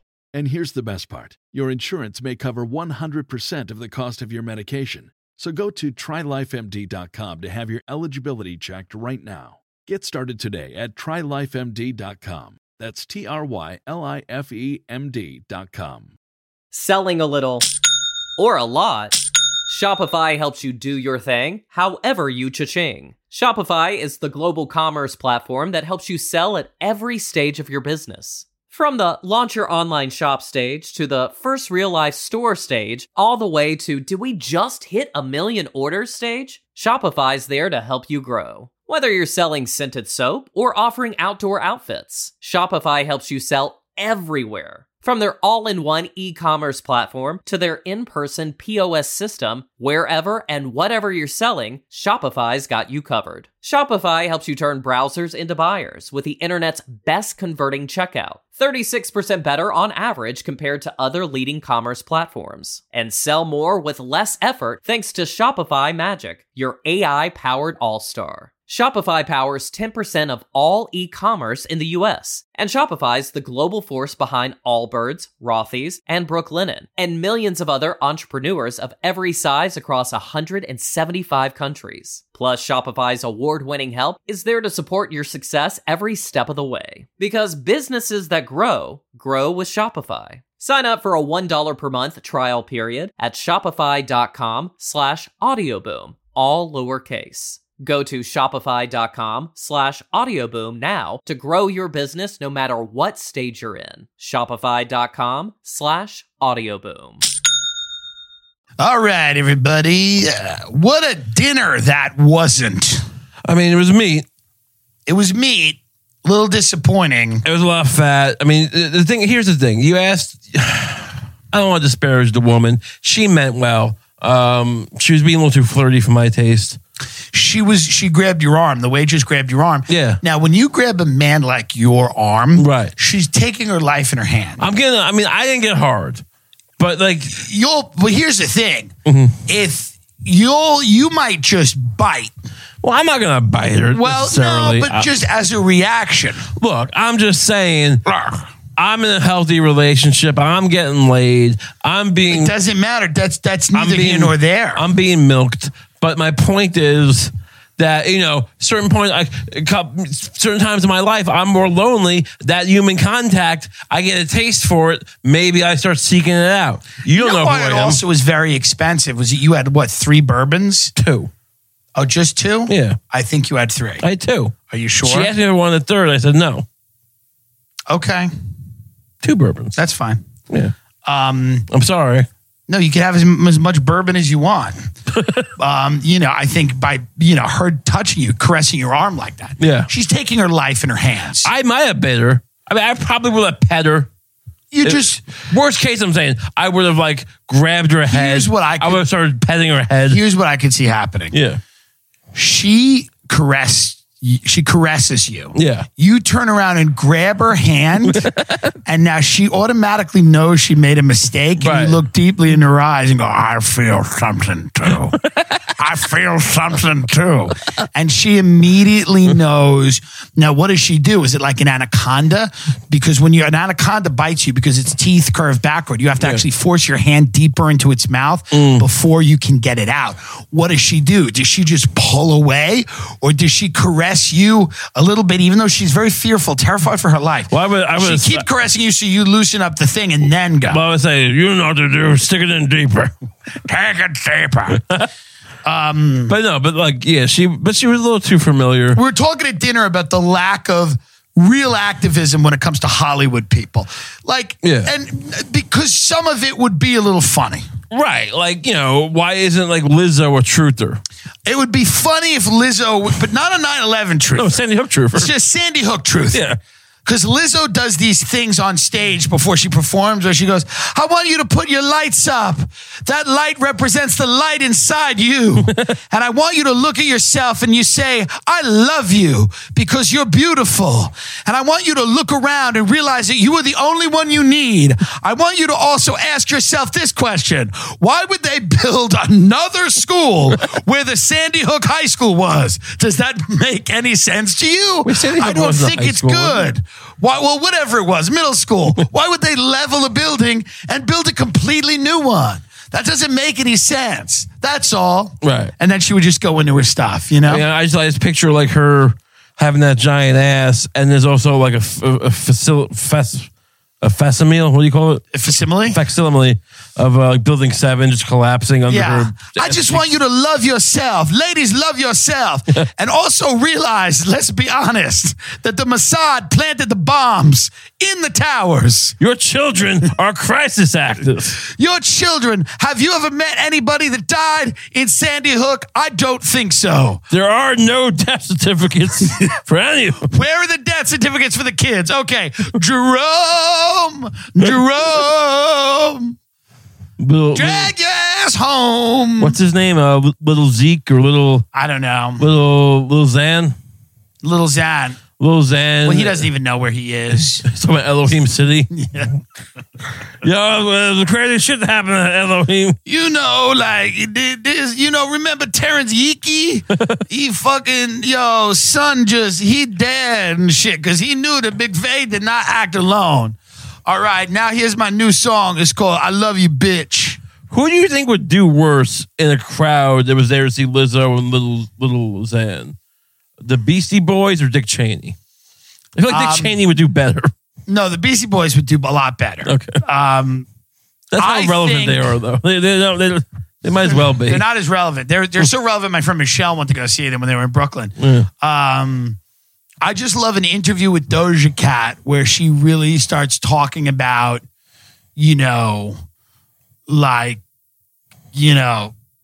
some, where she just goes off about the Anunnaki. And they're like, listen, Juicy's about butts. She's like, yeah, it's about butts. But it's also about that we were created as slaves to mine for anatomic gold, which is the only way that the Anunnaki on their planet is the only way they could breathe. I believe the asshole's your third eye. Your asshole, you can see through your asshole, and it's like your pineal gland. You have to open your asshole up because that is where you're going to see the truth through your asshole. That's why it's protected by all that fat, that good, beautiful fat, gelatinous fat. But yeah, none of these fucking people, none of them take it where it should go. I mean, they all want to talk shit about it's gotta, everybody's woke, but nobody's really woke. Yeah, no one knows. It's fucking COINTELPRO. Right. But no one wants to admit who is the FBI. I want to thank my manager and my agent. I want to thank all the fans. And I want to thank Larry Silverstein for saying, pull it audibly on tape. Before Building 7 came down, he said, pull it. Bitch ain't listening to his dumb wife. He's a fucking... my wife's on a skin tag. I gotta get a skin tag. I just want to say this. The dream come true to stand up here in the American Music Awards with so many talented people. I also want to say, let's be honest, if they had 1 million death camps working 24 hours a day, they never could have got to 6 million. That's just the way it is. That's just the way it is. You just see people like, what? Like, stop mid-clap, just really confused. Why doesn't that happen more often? Why don't people just have like almost have a mini stroke and say something crazy more often? Why don't the people who've been given houses in Laguna Beach question the No, you know what I mean, though. Like, these people are on so many drugs, a lot of them, and somehow they stand. Now, this is where people are going to message me. They're going to be like, mind control, but it's like, every now and then, like, Sean Penn would have a slip up. Well, Kanye. But it's like interesting that a lot. Even Kanye, as ballsy as Kanye, as much as he don't really give a fuck or supposedly doesn't give a fuck. Yeah. You remember that, like, Black George Bush doesn't care about black. But even that, he looked nervous. Well, sure, because that was, I mean, listen. I'm saying, like, when's the last time you saw someone just really, like, when they do have those little spurts, it always comes out. No one's just going like dropping knowledge in a ballsy way. Well, it's just that, listen, the system works and they're not going to jeopardize what they have. But I just find it funny that, like, Roseanne goes off, right? Sure. So Roseanne's wild. But she's also mentally ill. I think you got to have a little mental illness to risk so much. You got to realize you're living. Oh, yeah. Well, first of all, like, I think she's a little more freewheeling after she lost the show. Yeah, not that she wasn't pretty out there. She was pretty out there before. But she's also such a maniac. Yeah. That, like, even though, like, I think a lot of people thought, well, she's so crazy, no one's going to take it seriously anyway. And then she kind of went further than they thought she would. Look, you can argue the whole tweet thing. It did, look, to me, it came off, was she wearing the clothes of Dr. Zayas? I get, but it came off like, ooh, why is she being that racist? Yeah, it didn't look good. It wasn't a good look. But in general, when she's like, no, the crystals and the Anunnaki, I just think she's no one gave a shit. I just think she's one of the only people that even looks into that. I think a lot of people out there into what, like numbers and all the counting of the numbers, into anything, it's nonsense. Into anything. She's just one of the only people that looks into how the government is run. I don't think a lot of people. I don't really know if she is though. What do you mean? Well, I mean, it's QAnon shit. Some of it is. Some of it's not. No. Some of it's not. I listened to her, like, not the whole thing, but some of it is QAnon shit. Here's my thing. I mean, dude, if you don't want QAnon shit to get popular, I mean, don't kill Epstein. Don't fuck. Sure. You know what I mean? Look, I love a crazy woman as much as the next guy. Yeah. I would. I'm just saying, I don't think that these people even have a clue. Like, a lot of the people that are in Hollywood that are actors or actresses or big musicians, I don't think they've looked into anything. What do you do? So Kylie Jenner, because I mean, look, Kim was one thing, but Kylie Jenner, does she just think she's like an Egyptian god or some shit? Like, she's just some like does she even realize how fucked? Because I feel like Kim, she had to have a porn tape first, and it was a little more messy. And then she had the reality show. But Kylie's like a billionaire. She's like, what, like 16 years old? Yeah. I'm just saying, like, she just thinks she's like a fucking reincarnated, like, God. Like, does she even realize how? Because she should be ground zero of knowing how fucked it is, because she's part of this weird apparatus. But I feel like she doesn't. Are you asking if Kylie Jenner is questioning things? Like, yeah, if she's questioning. Do you think I'm asking if she's reading the Nest report on Building 7. I don't think so. No, but seriously, is she questioning? Like, is she aware? Wow, I'm just getting over, or is she just self-delusional? I don't think she thinks she's getting over. I think they're a smart family, right? They're shrewd. Right. They know how to fucking operate, and they're just fucking dude. I know some people that know them. I've never met them. I don't know anything about them.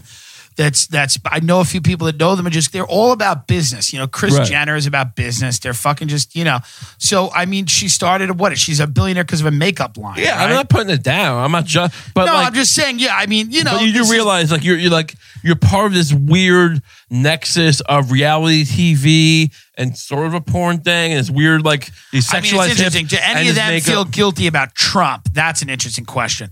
Like, do any of those people realize that the world that they helped build gave people Donald Trump? I don't really know. Well, I mean, I feel like he was doing his show before they did, didn't he? I'm talking about the world. I'm talking about, and I'm not saying that they're responsible. Yeah. I'm just wondering if they ever look at what, they've, contributed to in the type of celebrity obsessed culture. I mean, Trump comes from an obsession with celebrity and celebrity culture. That's all that's left in America. You know, everything's rotted. The only thing we have left is an obsession with celebrity. You know me, I got no love for them. And it'd be easy for me to agree with that. But I kind of feel like Trump is this kind of primal celebrity that's almost like a Barnum and like a P.T. Barnum type. That's exactly what they are. And that's exactly what I'm saying. He would have resonated in the 80s. Well, he did. But he didn't. He wasn't the president. He absolutely wouldn't have. Trump is impossible without the Kardashians. Yeah, without people like that. But dude, Trump doesn't exist. Without the Real Housewives, without the onslaught of reality television where you're watching a show that is fake and you don't care. Let's go with me for a second. Yeah, I'm listening. You're watching something that isn't real and you don't care and you still enjoy it. And you know that it's heavily manufactured and that best case heavily manufactured, worst case completely manufactured. Sure. And you don't care and you still enjoy it because it's real enough. It's just real enough. The houses are real. The outfits are things they might wear. They live in the places that they live, but the actual interactions and things are all heavily, manufactured, arranged. I think without that, and everyone focuses on social media, which is absolutely true. You know, social media has made us more coarse and callous and the way we deal with each other and process information. But if you look at reality television, the way that that's helped shape culture, I mean, the way that people act on a reality show, the way that they act, how aggressive they are, that they just fight each other, that they throw wine at each other, and that you enjoy the spectacle of that. Okay, and I mean it's a Roman Coliseum. No, it's a fair point. It's been around forever. I mean, it's just the latest manifestation. The way he brought a bunch of sexual assault victims to a debate, 100%. Yeah, no, you're right. This is a move that it's a move from the season finale of your favorite show, and reality TV is the world that America is a reality show, right? And people said that, and it's kind of like, I don't want to say hack at this point, but it's a pretty cliche thing to say, but it is a reality show. People, you turn on the news now not to get news. Right. You turn it on for drama. What is the big selling point for reality TV is drama. Well, here's a weird thing. We're old enough, and you, I think you as a kid watched some news as a kid. Like, I did. You remember what the news was like. I remember the news. Kids who are like 20 now didn't grow up with that at all. They have no idea. It really, the news was boring. Nothing. They think the news is boring because they don't care about anything. Right. But the news used to be, I mean, if you watch the NBC nightly news, it's still a little dry. Right. But I mean, but no one's watching that. I'll tell you this, kids that are growing up now, nothing is boring. Right. The idea that anything is boring, everything is entertaining unless they turn it off. We used to have people. I mean, it's still, I guess PBS is still like that. But I mean, you used to have shows. But PBS, like when you watch PBS now, if you're a young person listening, go watch the Jim Lear News Hour on PBS at 6 o'clock. Right. That's what it was a corpse. Yeah, and he's dead now. Compare. Ready? Yeah. Charlie Gibson, Sam Donaldson, right. Cokie Roberts. The most you got was what's his name? The McLaughlin group. And he was still a fucking geriatric. John McLaughlin was a wallflower compared to any of the people now. Compared to fucking Tomi Lahren. Right. Compared to Alex Jones. Compared to anybody. I mean, even a maniac like Pat Buchanan, he's still sitting there most of the time not saying crazy shit. Right. I mean, he's responding to questions. Compare that to Bill O'Reilly. Compare that to Hannity and Combs. Pat Buchanan would just be like, well, no, I think he'd just be explaining the answer. And then sometimes he would say, the whore. But, whatever you do. The whore. But I mean, that's the thing. And he was a clown. But I mean, still, it just, the level of theatrics that the news has become. Well, part of it, I think, is that, 24-hour news, CNN came in the 1990s with the Iraq War. And then, the O.J. Simpson trial changed a lot of it. That was the first news story that I think ran round the clock. And then we started the process of becoming a tabloid. I feel like that Nancy Grace really was the final level of it. It wasn't good. I mean, she was maybe I think the final of it is I'm Donald Trump and I take the oath of office. Fair enough. I mean, as far as because even with Greta Susteren, Van Susteren, she was much better than before the plastic surgery. I'm saying, but like that, like she made her name off court TV in the OJ trial, but she was still like, oh, she used to be a journalist and she's kind of a respectable person. Well, this whole idea that you had point counterpoint, right? Like the politicization of the news, to where it was like, this guy says this, I say that, point counterpoint. There are no facts. There's just interpretations of a story. And then the idea that you had two people on either side of it. And then you had two networks on either side of it. Then you had Fox and MSNBC. Right. And then, things just splintered into a million different versions of reality. And now, so it's interesting, like, what is the next iteration? Because we're a tabloid country, we're a celebrity-obsessed culture. Where does that go? Like, where do people get totally turned off by that eventually? And what is because here's what I'm watching now. I'm starting to kind of watch like Jeffree Star, who's this trans, very wealthy guy on YouTube, is huge. And like, I don't watch it, but I like try to keep tabs on what's going on like, because in LA, it's hard to ignore like the hype beasts, these kids that buy sneakers and shirts. They stole my phone. Yeah, they stole your phone. I try to do that on stage when I do your accent and everything, where it's like, I was like, I'd buy a goddamn hype beast. But the reality is there's an interesting level of materialism. Like Jeffree Star and Shane Dawson just released this conspiracy theory, I believe, like line of makeup. What? Yeah, I'm not kidding. They did this thing on YouTube called Conspiracy Theories, where they investigate conspiracy theories. I don't know if you're familiar with this. This is this guy Jeffree Star is, I mean, look him up. Look up Jeffree Star. We're talking about massive. We're talking about in terms of YouTube numbers, maybe one of the biggest YouTubers. So Jeffree Star, just to give you an idea, his channel, he's got 16.7 million subscribers. Okay, how much? 16.7 million. It's a lot. And now Shane Dawson, who's like, oh wow, this is a trans person. Yeah, and then Shane Dawson, you're looking at his channel. He's got 23 million subscribers. So then he did this. They do this thing. Conspiracy theories. Cheetos makeup, is it Jeffree Star approved? So here's what's interesting about all this stuff.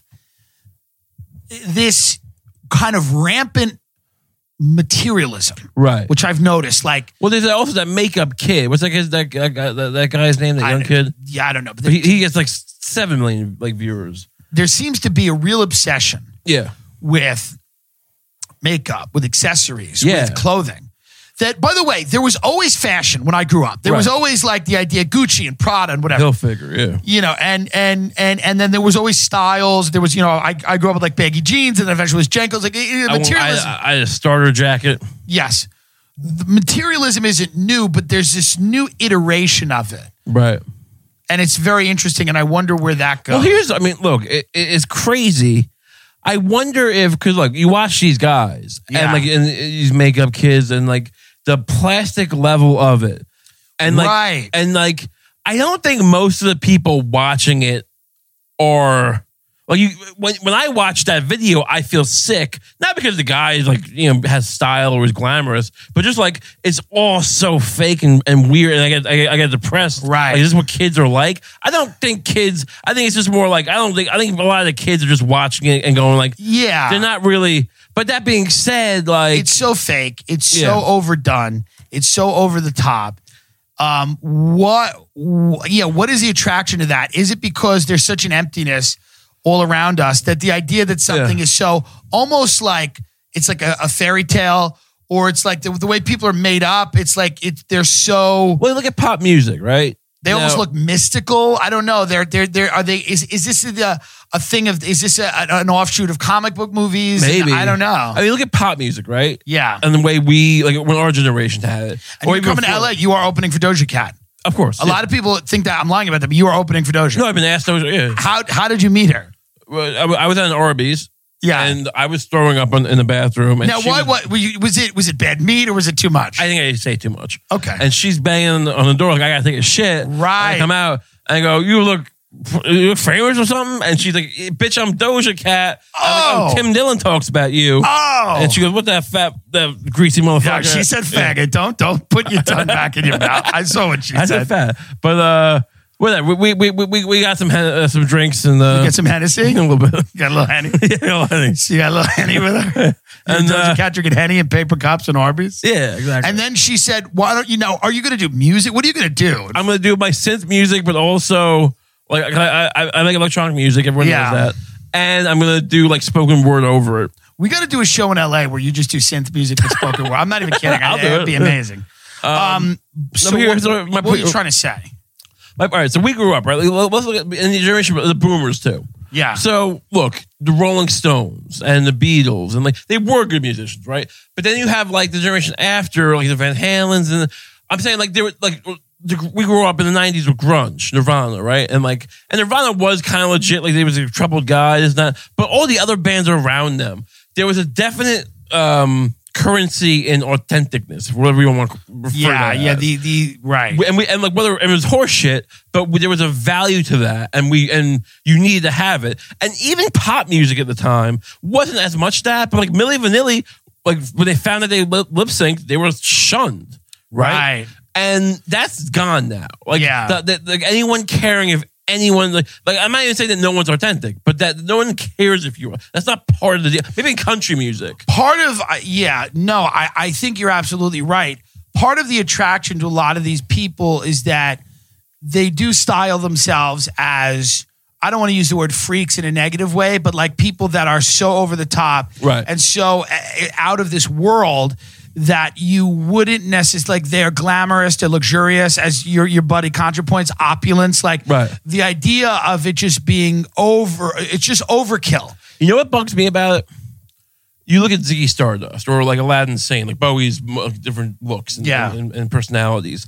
And he was doing it in a time when like no one necessarily wanted it. It was weird. Like so much of this stuff now, it's like no one even like there's no one said. I mean, yeah, I'm sure like there's fucking pastors out there going, "This is the devil." Do you think part of it is that people have actually gotten pretty boring and they're actually trying to figure out a way to seem unique and different? 100%. But that social media and technology has kind of flattened people, whereas people and they're corralled very easily into all liking one thing, so that individuality's kind of been destroyed. So the only way to do it is to just paint yourself. I mean, I see it myself. Like I and some of it's just, you know, me being a blowhard idiot, but you know, but I'm a more relatively nuanced person, and I'm not I have good tweets sometimes, and then people, you know, some resonates. Sir, but I'm saying, you instruct your client to answer the question. The question was, when was the last time he saw the victim of this crime?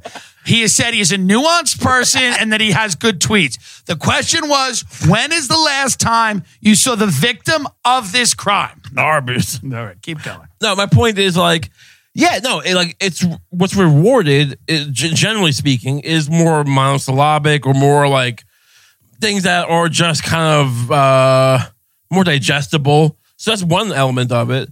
But it's also, we were talking before, like, yeah, like Lizzo was great. And like a lot of these people, like Doja Cat's, yeah, she's good. But like, it's not Whitney Houston. Right. And then Aretha Franklin. Like, there isn't like, I don't know where. Well, because so much of it now goes into the marketing. A lot of it is the marketing, and it's not so much. I mean, I think it's interesting. And I think, so what you see now is you see it on the left and the right, you see like these discredited ideas, whether it's communism or whether it's fascism or whether it's, you know, white supremacy or whether it's these Jew conspiracy theories, like Jewish conspiracy theories. Sorry. But they all come back. We all, you know, and there's something interesting about the idea that maybe we are reaching the end of a stage, and that because technology has gotten, that we are going to, technology's become so, you know, powerful that the next stage of our life is going to be unlike any that we could imagine. Like, it's not going to be, because we seem to be in a loop where we're just we have the same problems we had 100 years ago, other than the, you know, that have been made better by technology or medicine or whatever. Yeah, we have the same issues with each other. We have the same problems. We have a lot of the same conspiracy theories. We have the same fears. We have the same. maybe at a certain point, it's just we're on the verge of taking that next leap into whatever the future is going to be, and it might be where the human era is over. I mean, it's interesting because I'm never going to be one of those guys like who, like is it too much not opulence, but like permissiveness in society and all this shit. But there is something weird that happens when the permissiveness, or whatever you want to call it, or just the lack of taboo in society means that art has no more power. There is no potency to art ever anymore. Right. Like, there's really almost nothing you can do to shock. And not that you want like shock effect in art per se, but that even South Park, which is great and still brilliant, isn't really shocking people. There's no sting to things. I would say that I think it's a great point about the permissiveness in society, but it's also what happens when the satire becomes the news. Like Trump is the president. Kim Kardashian is at the White House campaigning for. Well, that's more what I mean. The overstimulation and the over. Yeah. There isn't. I mean, all of the possibilities, or many of them, have been realized. I mean, we are at a point now where to satirize, or you can't heighten anything anymore. We've talked about that, right? And you just wonder at a certain point where it's like, how the human race in general. It's like are we at the furthest we can go? I mean, look, there's different types of totalitarianism, right? Right. Like the Nazis, clearly evil. Stalin, evil. The Roman Empire killed a lot of people. Yeah. But I feel like it was a little less like, race driven, maybe. Okay. Maybe not. I don't know. Yeah. But regardless, I'm not promoting it. But is this kind of almost a natural, like almost like the Matrix, the whole, when he meets that fucking, the Colonel Sanders guy. My point is a cyclical. It's this thing of like, society will get to a point where because this is kind of reminds you of Rome and Caligula in a way, and Nero, and that's here's the problem. We as biological beings are just not efficient. Right. We're just not, right? And the phone that we hold in our hand, all the technology around us is so much more efficient than we are. But we're kind of gumming up the system with our stupid ideas, right? With our racism or whatever. We're just gumming it up. We're fighting with each other. It just is what it is. At a certain point, we're going to have to be made more efficient. Mm-hmm. And I don't know how that's going to happen. I don't know if that's going to be... Efficient for what? Meaning that I think as AI gets more powerful and as automation gets more powerful, there's probably going to be ways to fuse with that technology to make us potentially more productive and efficient. I'm not saying this is going to be a good thing. I just don't get if that's the goal. It's not the goal. I think it's just going to happen. It's already happened. But if that's the outcome that the people in power are cool with or would be cool with. Sure. And we know who's in power, really, for the end of the day, and what they're into, and what they're willing to allow. Like, why are they? What keeps us around at that point? Oh, I don't know much. I don't think we're. Are they really going to pay for that fat guy at Walmart to get melded with a computer? No, I mean, and that's part of why I think you see the gates being, every house is a fortress and people have their own private security. And I think part of this is the long con of how exactly do we let large sections of the country fail. Do you think they hope? You talked before how LA, like cholera is coming back and this. All of those. Do you think that's? I'm not going to go as far, although I would. I'm just not going to. That they're doing it on purpose. But do you think they're kind of actively hoping that diseases spread? I don't know what they're doing. That this whole I wouldn't say that, but I think they are making contingency plans and have been for a very long time to just allow large. And listen, Youngstown, Ohio, Flint, Michigan, Detroit. This is not Bridgeport, Connecticut. None of this is speculative. And to be clear, this is not about reptilians, control population. This is about, and it's not about saying they're right, but it's about saying we know that there's a certain lack of humanity in the ruling class. And at that point, like, why would they keep around the poor? This is part of why you don't want this kind of society, because this is what it leads to. The reality is you look at what's going on and you say that they've already let cities. Detroit did not have to fail. That's number one. Sure, it didn't have Detroit did not have to fail. I mean, globalization didn't have to go down the way it went. All of it didn't have to happen. The point is that there's a certain callousness that the ruling elites have towards human beings. It's just not, I don't see. Now you also have tech Now, the guys that are at the head of these tech companies, a lot, and I've been reading about them recently, a lot of them, they're utopians. They do believe that they're making the world a better place. Yeah, for who though? Well, correct. Now, when you have those two things happen, when you have the callous, cold-hearted, very pragmatic in a sinister way, elite, have all these tools and all this technology, what happens? I think the only thing that happens is they let large sections of the country fail. Right. And most people will then at that point flock to cities for work. And those cities will become mega cities.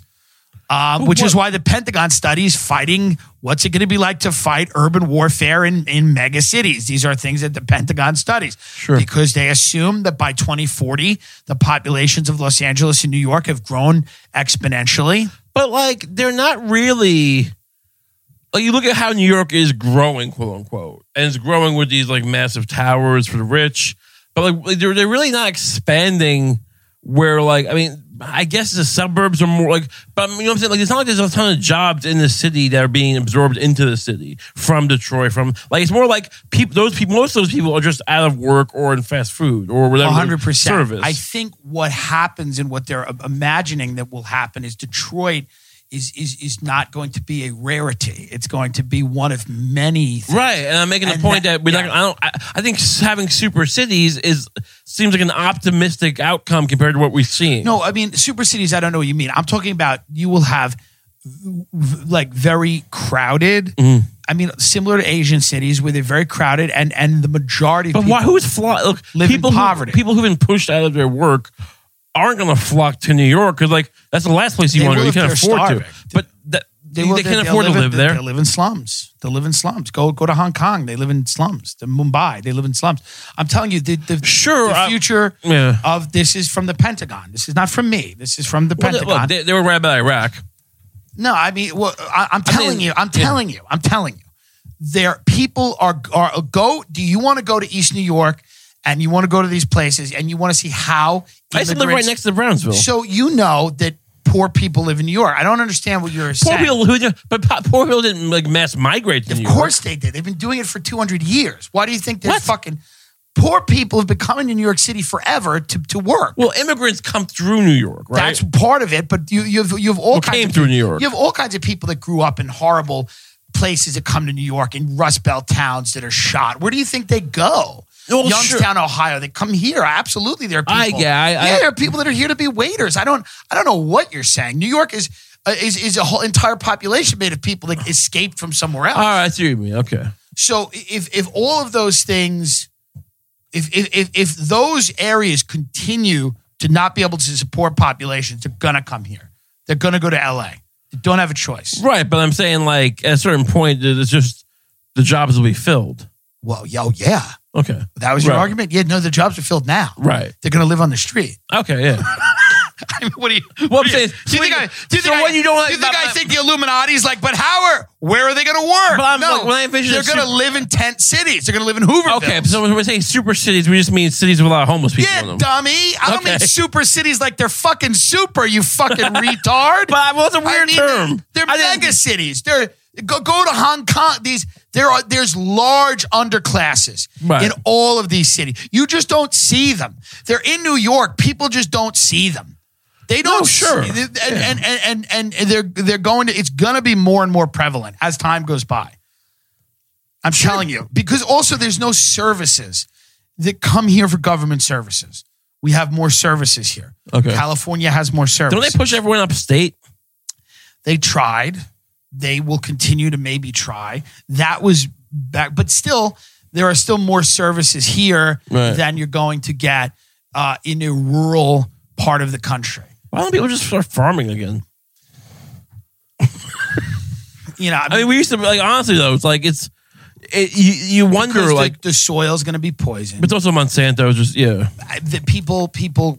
A lot of them cannot farm. They're not allowed to. There's all kinds of laws and regulations that prevent them from doing it, and nobody has those fucking skills. That's the weird thing. It's more. I'm really getting that. I know it was a silly thing to say, but it's the weird thing is you're watching this all happen, and there's no reason why it has to. Is my point.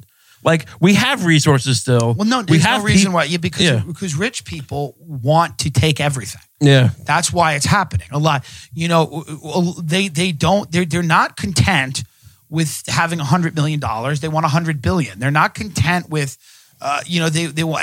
This is the level of consolidation in these major industries like media and finance. I mean, it's just wild. Well, look, I mean, we're acting pessimistic, but Trump might clean the swamp. I mean, oh yeah, he's gonna drain the swamp. He's gonna drain the swamp. None of it has to happen, but all of it's going to happen. Right. It's going to happen for the same reason that, like, you know, your family, you could get along better with your family. Right. But you don't. And it's your family. Sure. So the idea that a guy who's just been raised, you know, completely wealthy is going to give a fuck about somebody, it's just not going to happen. It just doesn't happen. You know, it's just not going to happen. And all people can really do at this point is get on a cam and start flicking their bean. Yeah. And hope to God. Twerk. Hope to God that somebody's into that. Hope to God that you're a fetish. I would love to. Hopefully you're a fetish. Look, you have a bigger following now than when we were doing. Yeah. I think we should start a website. I need your help. Maybe Ben could help with it. Yeah. I want to be a cam girl. I want you to be a cam girl. Yeah. Because listen, folks, the way out is being a fetish. Right. The way out is going to be a fetish. I'll eat things that you tell me to eat. Mukbang. I'll mukbang. Putting a roasted chicken in your ass. I'll wear a thong. That's going to be the way out. Yeah. That's going to be the way out. I'll suck all sorts of dildos. You're going to have to do it all. Yeah. You're going to be dressed up in Jeffree Star makeup. I would like to see you get... I should do makeup tutorials. You should do makeup tutorials. You should get glamorous. We should glam you up. That would be great. When you come to LA, maybe we'll glam you up. Yeah. You'll be a real glamorous... I'll be a glamour pig. I mean, gender is dead. It doesn't matter. Who gives a fuck what I got in my pants? It doesn't matter. Nobody. It doesn't matter. You're just going to be fucking glam. I mean, honestly, sex seems passe to this generation, doesn't it? Yeah, nobody's fucking. No one seems to want to fuck. Nobody's fucking. And I get it, because I like fucking, but I could also, you know, if I had to, I could, let's just fucking get glamorous. That's what it is, man. People are coming in different ways now. Yeah. You know? So much of it is just, you know, performative. Everything's performative. You just want other people to validate you. Sex is like, you know, it's earthy. It's like old gross. school. You stick something in your nose and you start coming. It's fine. Yeah, people want to be glamorous now. Yeah. They just want to be, you know. And ass isn't even sexual anymore. It's just an affirmation. That Lizzo thing? Yeah. It's just affirmation. Yeah. It's just, that's not, no one's jerking off that big ass. I want you to put your lights in the sky. Those lights represent love. They represent the love that I want inside of every single one of you. Okay? And I want you to tell me one thing. I want you to tell me why a bunch of Jewish art students were in the World Trade Center. They were bomb technicians for the Mossad. They put bombs in those towers and they fell. Let's go. Why are men great? Because they gotta be great. Thank you for listening, everybody. Please forward your complaints to my agent and manager. I'm kidding. Where can people find you? Find me on Twitter and Instagram at Ray Kump. On my Twitter, you Kump Podcast. Check that out. It's back now. It's back. It's back. So is Our Love is Disgusting. Great new episodes of both podcasts. You can donate to my Patreon. You can find it on my Twitter. My Patreon feed. But yeah, check me out. I got all sorts of me and Lucy Steiner make Our Love is Disgusting. We're also starting to make sketch videos. So we're going to be a YouTube presence probably. So 2020 is going to be big for the Kump universe. Go subscribe to all that. Go subscribe to my YouTube channel, The Tim Dillon Show. That is the channel, Tim Dillon Show. My other channel I do nothing with. Tim Dillon Show on YouTube. All our sketches, our podcasts are going to be re-uploaded when we take the ads out that YouTube may or may not have a problem with. We don't want the channel taken down. So go subscribe to the channel. Subscribe to me on Apple Podcasts, please. Also on Instagram, Tim J. Dillon, D-I-L-L-O-N. Twitter, Tim J. Dillon, TimDillonComedy.com for all the dates. We have just announced Austin, Texas. I'm going to be there in January. It's fucking great. I'm really excited about that. So if you are in Texas, I'm telling you right now, don't be stupid. fucking go and come see me. January 15th through the 18th, I'm going to be at Cap City. Cap City in Austin. It's one of my Big. favorite clubs. Okay. Also, I'm going to be in January. I'm going to be at Magooby's in Maryland, right outside of Baltimore, Maryland.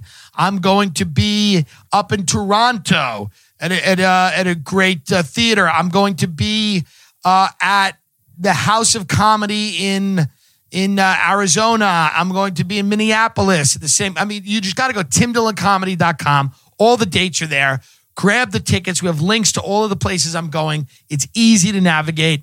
And yeah, like I said, if you are in a secret society or you were tapped to be in one and you didn't choose to be in one, very interesting. Or if you have a friend that was in one, DM me on Instagram or DM me on Twitter.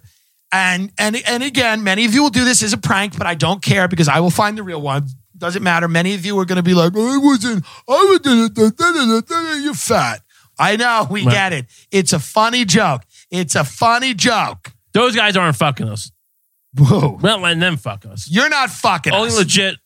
Legit people that are in a secret society that want to tell us how it works and also want to sacrifice us. Let's keep the conversation open. Yeah. Let's keep it open. I have an agent manager. I will put you in contact with them if you want to sacrifice both me and Raymond.